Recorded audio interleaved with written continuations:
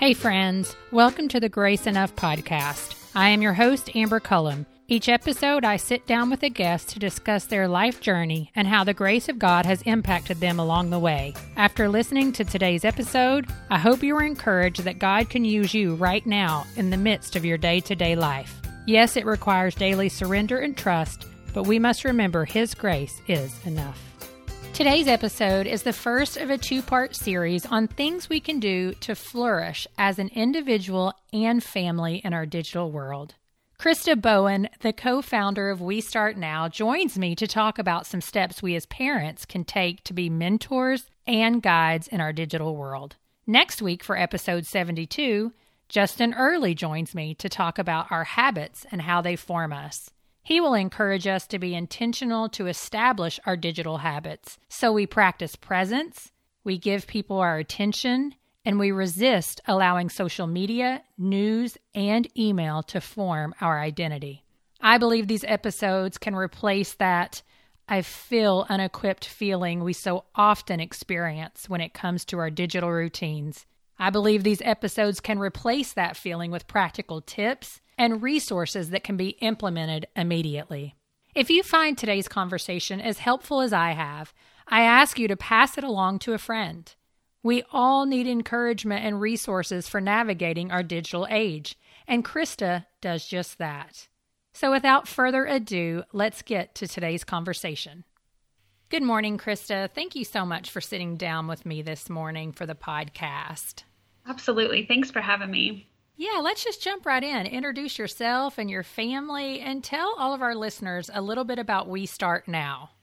My name is Krista Boan, and I am a co-founder and director of communications for We Start Now. But my primary job is that I'm the mom of 4 kids. My oldest is 13, and my youngest is 5. And a couple of years ago, my oldest daughter was in 5th grade. And at that time, the hot Christmas gift was a smartphone. Mm-hmm. And I knew that our family was not ready for a smartphone. And yet I began hearing from parents who were just a stage ahead of me that, oh no, you have to give her a smartphone because that's how they're doing schoolwork these days. And that's how they're staying connected. And I really became just concerned about that and started reaching out, asking if anybody else wanted to talk about it. What happened was it became a conversation, ironically, of a closed tiny group of people who started talking about this issue. And it grew to 3,000 people almost overnight, of people who really were into talking about what does it look like to give our kids a smartphone? How do we get them ready for that? What age is the right age? And so we began gathering. My co-founder, Tracy Foster, and Brenda Walden came alongside me, and we started gathering groups of parents together to just talk about this issue and try to learn from each other, because we knew that as we started asking the parents, like one step ahead of us, you know, when you were a parent of a tiny one and they weren't sleeping through the night or they weren't learning to self-soothe, you would always call that mama one stage ahead of you. And they would always say, don't worry, you know, it's going to work out. You'll survive. But with this issue, we noticed something very different. The parents one stage ahead of us, when you'd ask them, you know, how did you do the smartphone thing? They would very reluctantly just kind of shrink back and say, you know, I don't have the answers for you on this one.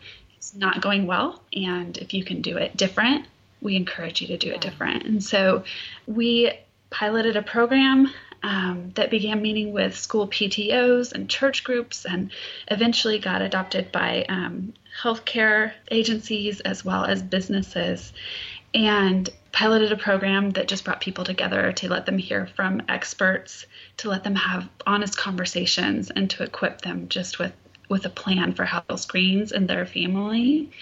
And that is the organization that we formed that's called START. It's an acronym. It stands for Together and Rethink Technology. However, we've also, now it's evolved to mean something even more specific, and we can talk about that a little bit later. That's the thing too. I mean, a lot of these terms people are just now beginning to learn, like digital natives. You know, your children, my children, they're digital natives. I'm not even a digital native, right? I mean, like, yes, I'm 40 years old, but I remember a time when that did not exist. Right. And so we really are the first generation of people who are leading our kids through this and trying to rethink it. Right. Yeah. And so what are some of the things with your oldest daughter? Because that's been, 3 years ago now? You said she's 13? Yeah. Yeah. Wow. So what are some of the things as you began rethinking technology that were maybe some of the highlights that you thought, okay, this is what we need to do differently? One of the most encouraging things of the journey has been the willingness that I've seen for parents my age and the parents who are coming after me to say that we are going to do it differently. And so for my oldest daughter, it has been such a blessing because she did not have to walk through a few years of being the only kid without a smartphone. She now has a Gab wireless phone, which is a product that I would recommend. It doesn't have access to a lot of the stuff that can just cause accidents to happen. Mm-hmm. But she actually, even though her friends kind of all have gotten smartphones now, she still has lots of friends who are not on social media. And so I think that there is a very hopeful, promising movement of the next generation of parents who are beginning to say, we want it different, and it's going to look a little bit more incremental. And we're seeing the things that are happening to the kids who are older, and we are, number one, scared out of our minds, but number two, determined to learn and grow and step into the arena and fight for our kids. So it's been encouraging. Yeah, well, and that's the thing too.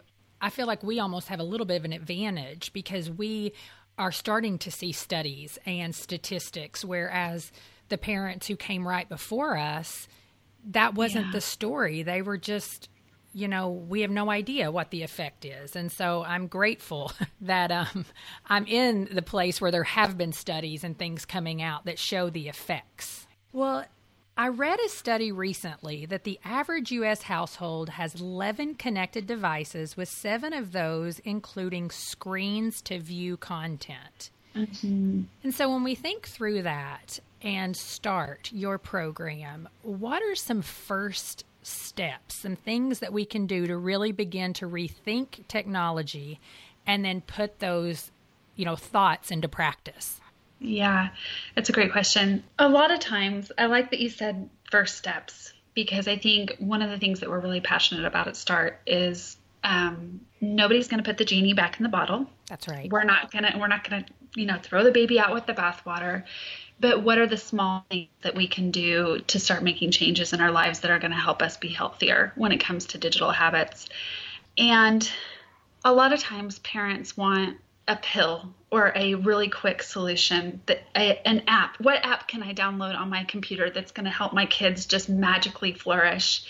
And what we try to train parents instead is to build an internal framework within your child. And that framework always starts with your values. Mm. And so the very first place that we always ask parents to do is to just stop and say, what is it that our family lives for? What are we doing here?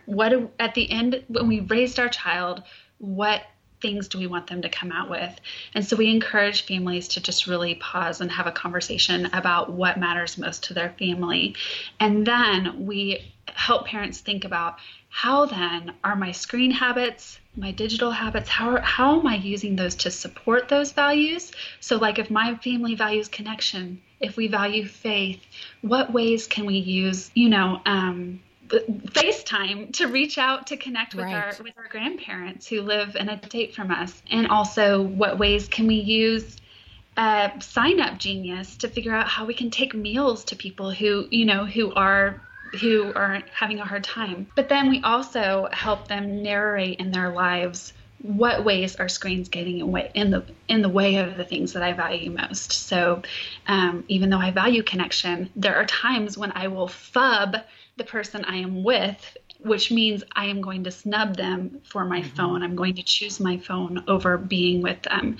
And so while screens have the ability to allow us to really press in and live into our values, they also have the ability to interfere. And so that's the very first thing that we always recommend that families do, is stop and say, how can I teach my kids to use tech in a way that supports my values and doesn't interfere with them? And how can I begin to narrate that for them and articulate that for them throughout their childhood? So that's the very first thing that we recommend. Yeah. And so does that go right along with the S of START, which is start with yourself? Yeah, it's really connected. So then what we've done is we've repurposed our acronym to really represent the 5 big things that we believe families can do to stay healthy when it comes to digital habits.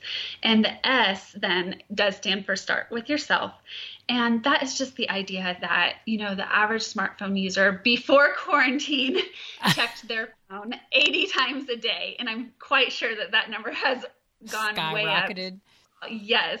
But the idea there is just how are we modeling the habits that we want our kids to follow? And, we are living in a digital age. You are putting on a podcast and I am, doing conference calls for START, and we need our screens. And so it's not the idea that we as adults get completely off of screens, but it's the idea of how can I put a little bit of friction in place so that I am not accidentally just falling into habits or causing me to scroll or just check the news or respond to all of the group texts that are coming in these days. And so when we talk about friction, some of our top recommendations for adults to help them model healthy habits are, turning off your notifications, especially right now for like group texts, and only leaving them on especially for real people. Yes. For texts and phone calls, but not for, Facebook and GroupMe and all that. Yeah. Turn those off and just get that out of the way. Another thing that we recommend is just moving those things that tempt you, that Candy Crush game or your Facebook app or whatever, moving it off of your home screen. So you're just not as likely. It makes it one more step you have to go through to go down the rabbit trail. And one of the things that I have found most helpful is that I found myself carrying around my smartphone all the time, even throughout my house. And the reason I realized was because my husband really felt like he would appreciate it if I would prioritize him in the same way that I prioritized everybody else's notifications. So I kept it on my hip because I always wanted to know that if that important person needed me, that it was there. But what I found was that I was always checking it and getting down the rabbit trail of things that weren't as important to me, that weren't my top values. And so actually getting a smartwatch has been a game changer for me because Really? I've filtered it down so that only his notifications and like my kids' school, those are the only notifications that can come through to me. And it allows me to just set my phone aside and just put it in its house and be free to be hands-free and know that the people who are most important to me are going to be able to reach me. So that's something else that we recommend. That's really a good thing for me to hear because honestly, I don't have a smartwatch. And one of the reasons why I've not gotten one is because I'm like, oh my gosh, that means all day, every day, it's on my wrist that I'm going to be like getting ding, ding, ding. So it's good to know you can filter it down to, okay, just my husband or just my parents. I would hear their phone call come through if something were going on because I hear that often. I don't want to put my phone away because then, that's the only way people have to get a hold of me. And I really let that control me for a while because, you can say like, oh, well, I have ailing parents. So it's real easy to get fearful of that. But like you said, what was happening was that phone call was never coming. Instead, it was me scrolling late at night or responding to that 10 o'clock text message. Right. And so now I just plug my phone in out in the hallway upstairs, knowing that if something were really going on, I would get more than one phone call. Right, right. So I just don't go out there and get it unless I get a couple calls. Yeah. So that's a great example of what we call friction, which is just like a little extra obstacle you have to go through in order to reach for that phone. That's right. That's right. Well, and I think it's maybe John Mark Comer who calls it parenting your phone, put your phone to bed early, or maybe it's Andy Crouch, I can't remember, and then wake it up late. And that has been a game changer for me too. Just realizing like it doesn't have to be in your hand all the time or in your back pocket or, all of those things.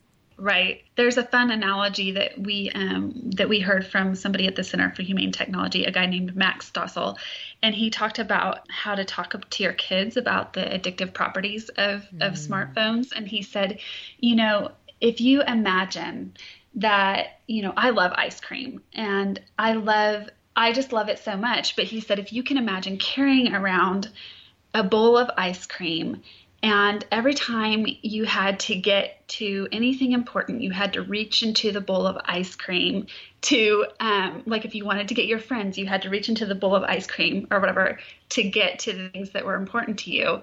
But also that ice cream was always being engineered to like really appeal to like your most, your favorite flavor. Favorite flavor. Yeah, exactly. That you can see that you would begin to eat unhealthy amounts of ice cream because it would just be right there in front of you and always tempting you. And so anything you can do to put a barrier between the things that are tempting to you. Right. That's such a good analogy. Yeah. Yeah, because we just so often don't think about it like that. Right. Like there's a reason why we don't buy ice cream at the store every time we go. There's a reason for that. Right. Yep. And yeah, and honestly, if ice cream were offered at the same level that digital devices were offered, there would be actually ice cream aisles all the way to the ice cream aisle. That's right. And we would have a whole slew of even more obese people, right? Yeah. Yes. Well, what does the T stand for? So then T is, it stands for tables and bedtimes. And this is the idea that as families, we just need to create device-free zones. Our devices need to recharge, but also we do as families. And so if there are two places that we recommend that parents could start, they absolutely are not the full spectrum of places that you could go device-free, but one of them would be tables. So meal times. The good news about that is that your dinner doesn't have to be organic and homemade. It could be, drive-through McDonald's, Chipotle. And it doesn't have to be anything magical and meaningful either, but just that you're intentionally going offline during those moments, putting your phones in a place where you are not going to be tempted to reach them so that you can be present to your family. Research shows that meal times together are amazing predictors of just better behavior, more connection, stronger identity, all kinds of reduced risk factors for children as they're growing up. And then the other place would be bedrooms at night, oftentimes because they need an alarm clock or they need music to help them sleep. But we also hear that percent of kids are checking their phones, teens, when they're supposed to be sleeping, waking for every notification.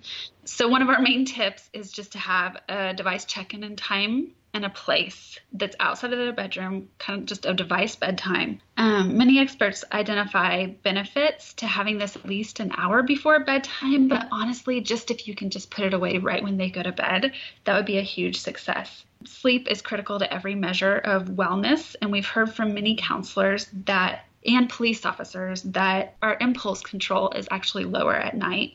And so kids fall into some of the worst decisions at that time. So if we can get devices out of kids' bedrooms, we believe that would have an incredible impact. Yeah. So the other thing that's great about just setting device-free zones for your family is just that it builds muscles that they will have for the rest of their lives. Just think of it like building a healthy habit that we just know when we get behind a wheel in a car, we put our phone to the side or we turn off the notifications. We just know that when we go into a classroom or when it's time for us to study, we just turn it off and we put it aside. Those things aren't going to happen naturally because devices are they're designed to continue to keep us, attracted to them. That's right. Addicted. Yeah. So we really have to be able to build those muscles. Well, and just how starting with ourselves does make such a difference because if we don't model it for the kids, then we can't expect them. And I've caught myself in that.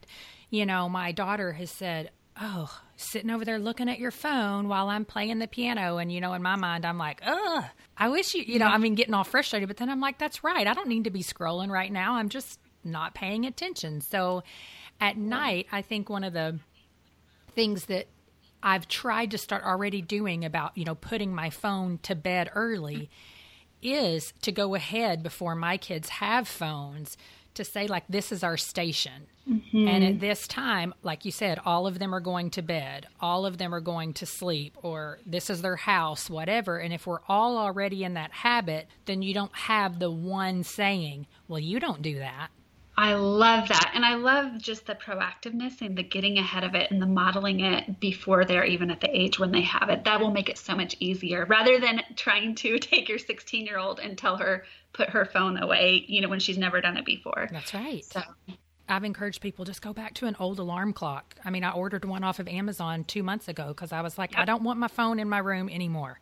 It's too much of a temptation. So I found the alarm clock that has like the white noise too, and it's so weird trying to figure out how to set it and all that. But I'm like, this is worth it. Yeah, they do still make them. They do. They're not as easily found. And even they're kind of, my husband and I were laughing last night. We're like, even this is technology that's a little bit different. He still has an alarm clock from the 90s. So it's just awesome. Yeah, that is awesome. Yep. Yeah. And so what about A? What does A represent? Yeah, so A is accountability. No matter how great of a job you're doing at training your child to use tech responsibly, we recommend that you reinforce your training with parental controls on your devices. No doubt it can be a challenge to figure out what types of controls are best for your family. It's just totally overwhelming. But the good news is that there are a growing number of options out there, and you can learn about them at websites like Common Sense Media or Protect Young Eyes. The thing that we share with parents, though, is that none of these devices are 100% foolproof. They are just safety nets. And so really your first line of defense is an open, honest relationship with your kid as they navigate the internet. And one of the things we recommend is just being prepared and aware that accidents will happen. Mm-hmm. And our friends at Axis, they recommend, they train parents to say, to have an I'm not shocked face when your child comes and shows you. And just to be prepared, because the last thing that you want to do is when they run into something that is explicit or unsavory, the last thing you want to do is to respond with shock, which makes them feel shame. Yes. And if they feel shame, then they will quit coming to you. And so the response we like to train parents to have is just to say, oh, wow, tell me more. We can get through this. I am here. Let's talk. And that really, those are the most important. That's the most important safety net that you can have in place, is being a safe harbor for your child to be able to come and talk to you. If you haven't talked to your child about pornography, you probably should not have your child online. Truth. We age 10 is the average age of first pornography exposure, and 90% of today's pornography portrays a man being violent to a woman. Mm-hmm. And we have some pretty startling and alarming, we're not really an alarmist organization, but when you start looking at some of the information coming in from sexual abuse nurse examiners, stuff is skyrocketing because kids are being exposed to pornography at younger and younger ages. And so again, we recommend checking in with Protect Young Eyes. They have an amazing resource. One of my favorite things is a book called Good Pictures, Bad Pictures. Mm-hmm. Yeah. And if this is your first child that you're trying to learn how to talk to about pornography, it is great. Yeah, it is just gracious and gentle and not startling, but really gets to the heart of addiction, and gives you really practical steps to take. And they have a junior version, yes, and an older version, because I've read the junior version with my oldest son. And again, people, honestly, since they saw a picture of me reading it with him, have asked me a lot, like, what was that book? What was that book? I'm like, listen, no matter how uncomfortable you feel, please do it. Because I can even tell you now, like, he has come to me many times and been like, Mom, that's a woman that's showing more than she should be. And we just talk about it. And it is one of those things that's scary. But once you get on the other side of it, it's actually this beautiful conversation, because guess what? You're going to have it a lot. Well, I mean, right? And this is something else that I would say to parents who are listening. Your one child may not be like your other child. So my oldest son is just a very open person. He wants to talk about things. He wants us to know everything because he's more of a people pleaser. But then my daughter, she is much more likely to keep things very private and to herself. And so she's the one even more so that we're just starting to, read this story of me books to when it comes to sexuality. And then we'll start the good pictures, bad pictures. And it's crucial to have the conversations with her because she's not as apt to come and tell me what she sees. Right. So you just have to be aware of that with your kids too. Yeah, we've really appreciated that resource. It's just a way to make it easier. That's right. And so go ahead and then tell us R and T, kind of how those play in. Yeah, so during quarantine, our R right now is standing for, it's changed a little bit, but, rhythms are your best friend. And we've heard from, families that in national surveys that the number one battleground in homes is technology. If you're somebody who's tried to take your kid off of a screen after playing Fortnite for 4 hours and you've seen some kind of raging tantrum, you are not alone. I've experienced that in my house. Too. And one of the things that we just really try to do is to replace you from being the bad guy, make the rhythm the bad guy, make predictable times when you can be on your screen the bad guy, and then just let that be consistent. Yeah. And you'll, it's hard for the first few days.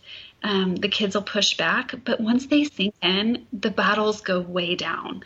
And some of those things that we recommend, you might just have like a mantra, like no streaming before noon if you have an older kid, or if you're younger, we sometimes will say chores. We say brain time, chores, screens, outdoors. That's actually what we do at our house. And we've heard that it's really good.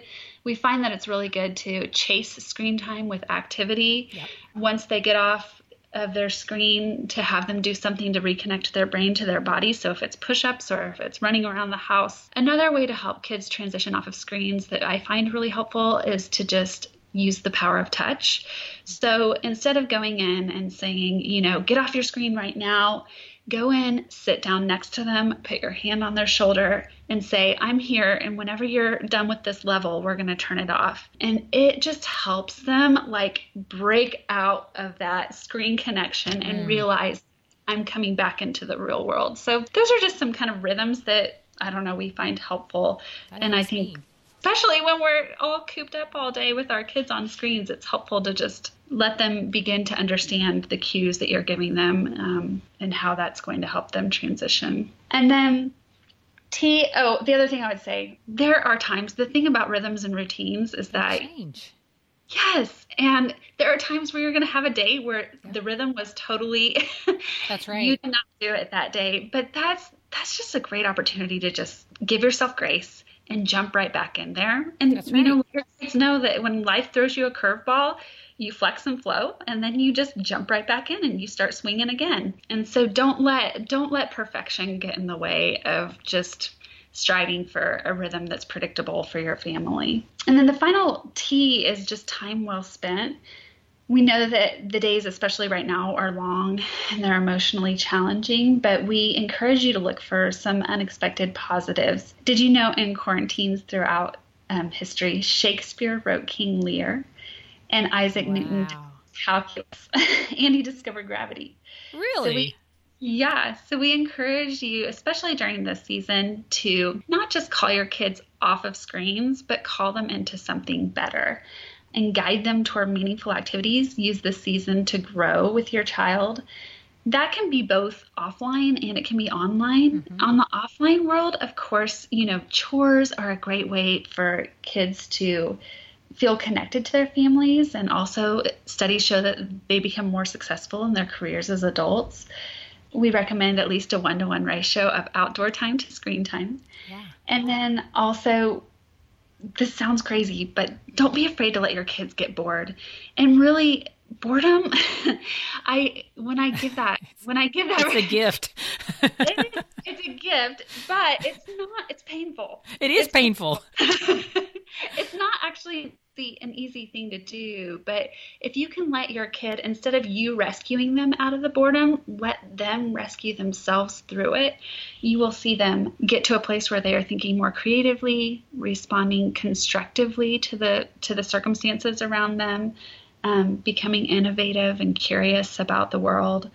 And so we consider boredom time well spent at its start. Online, though, we think it's really important as well for you to be a forward-thinking parent and connecting with your kids online. And so one of the things that we share with parents is that it's really important for you to take interest in what is interesting to your kids online.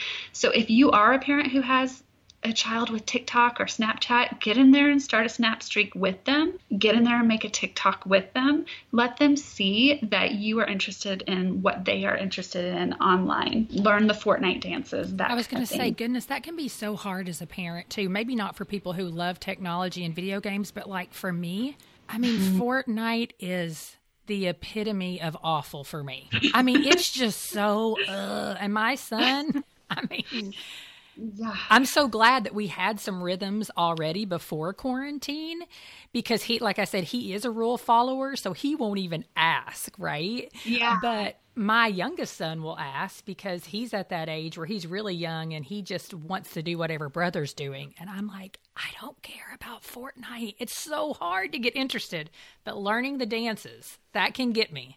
There you go. Yeah. So that's a good one for me. I'd be like, teach me the dances. Don't talk about meowsers or whatever his name is. Yes. Yeah. It can be really hard to take. It can be really sacrificial to take time to learn about what your kids are interested in online. That's for sure. Yeah, but it's worth it, I think. Yeah. I mean, that's their reality and it's not going away. And so it's a way to stay connected to them.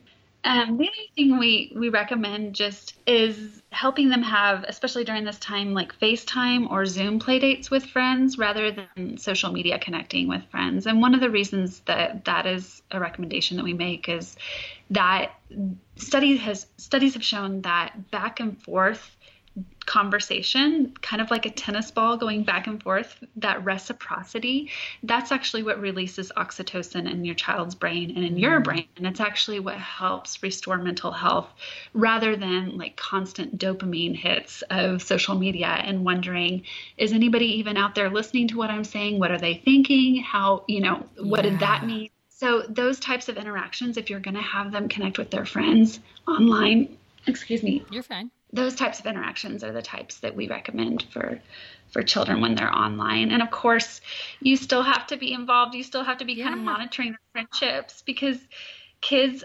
unfortunately, will do more cruel and unbelievable things online. And so, and just like you mentioned with your younger daughter, that not all kids will tell you when something has been hard online. And so just make sure you continue to pursue their hearts as they engage in friendships online and not assume that they're fine because they're connected. So it's so true. But I mean, I totally, and you probably agree with this too as an adult. So many things, if we learn to identify them in ourselves, it's so true even for kids because I almost know now when I need some face-to-face interaction or just conversation back and forth that is not like, as adults, we feel, oh, we're online. Nobody responded to that. I mean, so the reality that we get addicted to the dopamine hits, it's even more so, I think, for a brain that's not even fully developed. Yes, absolutely. And then we get to the point where we are gauging how people feel about us on complete and total false, I don't even know what the word is, but it's just not a true measure of what's really going on. Right. Yeah. Yeah. I mean, that's our prayer is that the next generation would learn habits that help them choose life and flourishing and help them stay captivated by the things that are meaningful and not just wasting their time and their attention on things that are being designed to, advertising and stuff like that. That's right. Yeah. That are just designed to actually make them want more. Well, as we start to close up here, because several of the questions that we've talked about really have gone right on into the other things I was going to ask you about. But I do want parents, particularly who are listening, to know a little bit about the impact that screen usage has on work and life readiness. You all write and talk about that a little bit online on your website. And so share a little bit of that with us as we close out, because I think this is crucial and will help us to reflect on our values, because really our ultimate goal is we want our kids, well, I want my kids to love Jesus and serve him and serve people, but I want them to be successful adults. Right.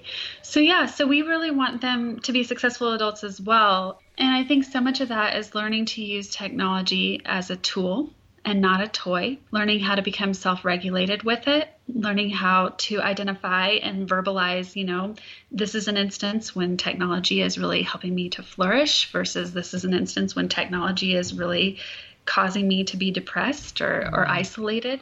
And really, we see a lot of the effects of screens on the workplace with like interns who are out there right now. I don't know if you're familiar with HR Mom. Are you familiar with her? Yeah, you should look her up. Okay, I will. HR Mom. Yes, sidebar.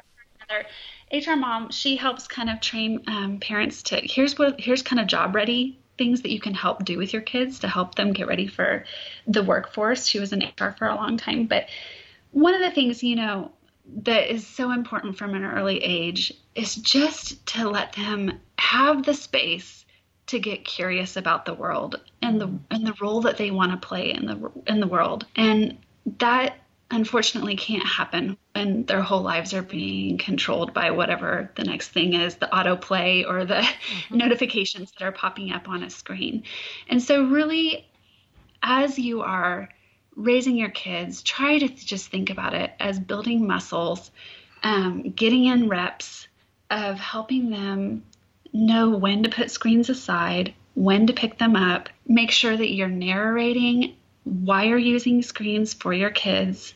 Articulate the reasons so that they can begin to internalize them and they can begin to develop an internal framework that will help them to decide what types of screen use are healthy for them, and then what types of screen use are getting in the way of them discovering gravity or doing whatever it is that God designed them to do. So I would say that that's probably the biggest thing, is just helping them just develop that executive functioning by giving them space to build healthy, they're going to learn how to use an iPad, in 5 minutes. That's never going to be a challenge for them. The challenge is going to be how to set the iPad aside so that they can do things that only they were designed to do as humans, and to lend that gift to the world. And so really that's what we're trying to do. Yeah. And you can really get caught up in this idea of, oh, my kids are going to be behind if they're not using technology. And I'm like, it's a lie. Yeah. I mean, I'm saying it as someone who struggled with it myself. Like, oh, they need to be. No, they don't. Kids are really, really smart. And trust me, they are not going to get behind on technology. I mean, it's just not going to happen. I don't think, personally. Because the reality is that we can learn things really, really quickly if we just put our mind to it. So if we really need to know how to do it, we're going to learn it. I always tell my kids, I'm like, if you can look people in the eyes and shake their hands, you are one step ahead of most of the kids in your generation. So and that's never going to happen unless we are intentional about building in those muscles for them. And it's not going to happen through looking through somebody's eyes on a screen. So. You're right. Well, tell me as we close out then about START. I know you guys primarily only work through schools. So let's say, I know it's mostly in Kansas right now, but how does someone go about maybe having START come into their school or with their parents? Yeah, so actually our primary audience is parents, especially during the next few months while we still just don't know what schools are going to look like, and we don't know what the changing needs are going to be for teachers and students. And so really right now we are just here to help parents. And one of the things that we've started offering for parents is just the opportunity to host a Zoom meeting. So if you have a group of friends, if you have a group of parents at your church or at maybe your PTO group, and you want to grab a glass of wine and hop on Zoom one night with us, we would be happy to do that. You can register to be that champion, that host at westartnow.org/get-started. And then what we do is we just send you a Zoom link and we help your family walk through just all these questions that we've talked about today. We send you a downloadable family screen plan. We give you time to talk with each other, because one of the things that really our passion is that it's really hard to be the only parent who has your kid put their phone to bed at night. But what we've learned is that if parents start talking to each other, it turns out that a lot of that parents feel they're on the same page about. And the kids like to get in the middle and say, oh, so-and-so gets their phone at night, but that's not always necessarily true. And so there's a real advantage to having FaceTime with other parents, and we are happy to facilitate that. It can be a hard conversation to start, but we are here to kind of be an outside voice to help guide conversations with parent communities. So we'd love to help host a Zoom call. Well, Krista, thank you so much. This has been really beneficial for me, and I just really love and appreciate what you guys are doing. Good. Well, thank you so much, Amber. Thank you for listening to today's episode. Resources, links, and quotes from today's conversation can be found at graceenoughpodcast.com under the Show Notes tab. If you are enjoying the show, I would like to ask you a few favors. Number 1, make sure you are subscribed to the podcast. You can head over to Apple Podcasts, Stitcher, Spotify, Google Play, and iHeartRadio. Clicking that subscribe button helps to make sure you never miss a new episode of the podcast. Number 2, if you enjoy the show, would you take a moment to leave a review on iTunes? Those reviews help me to know how the show is impacting you. And number 3, the best way to grow is for people like you to share it with your friends. Will you share your favorite Grace Enough podcast episode via text, email, or social media? Again, I'm so grateful for each one of you who listen week in and week out. Thank you for listening to the Grace Enough podcast. Tune in next time.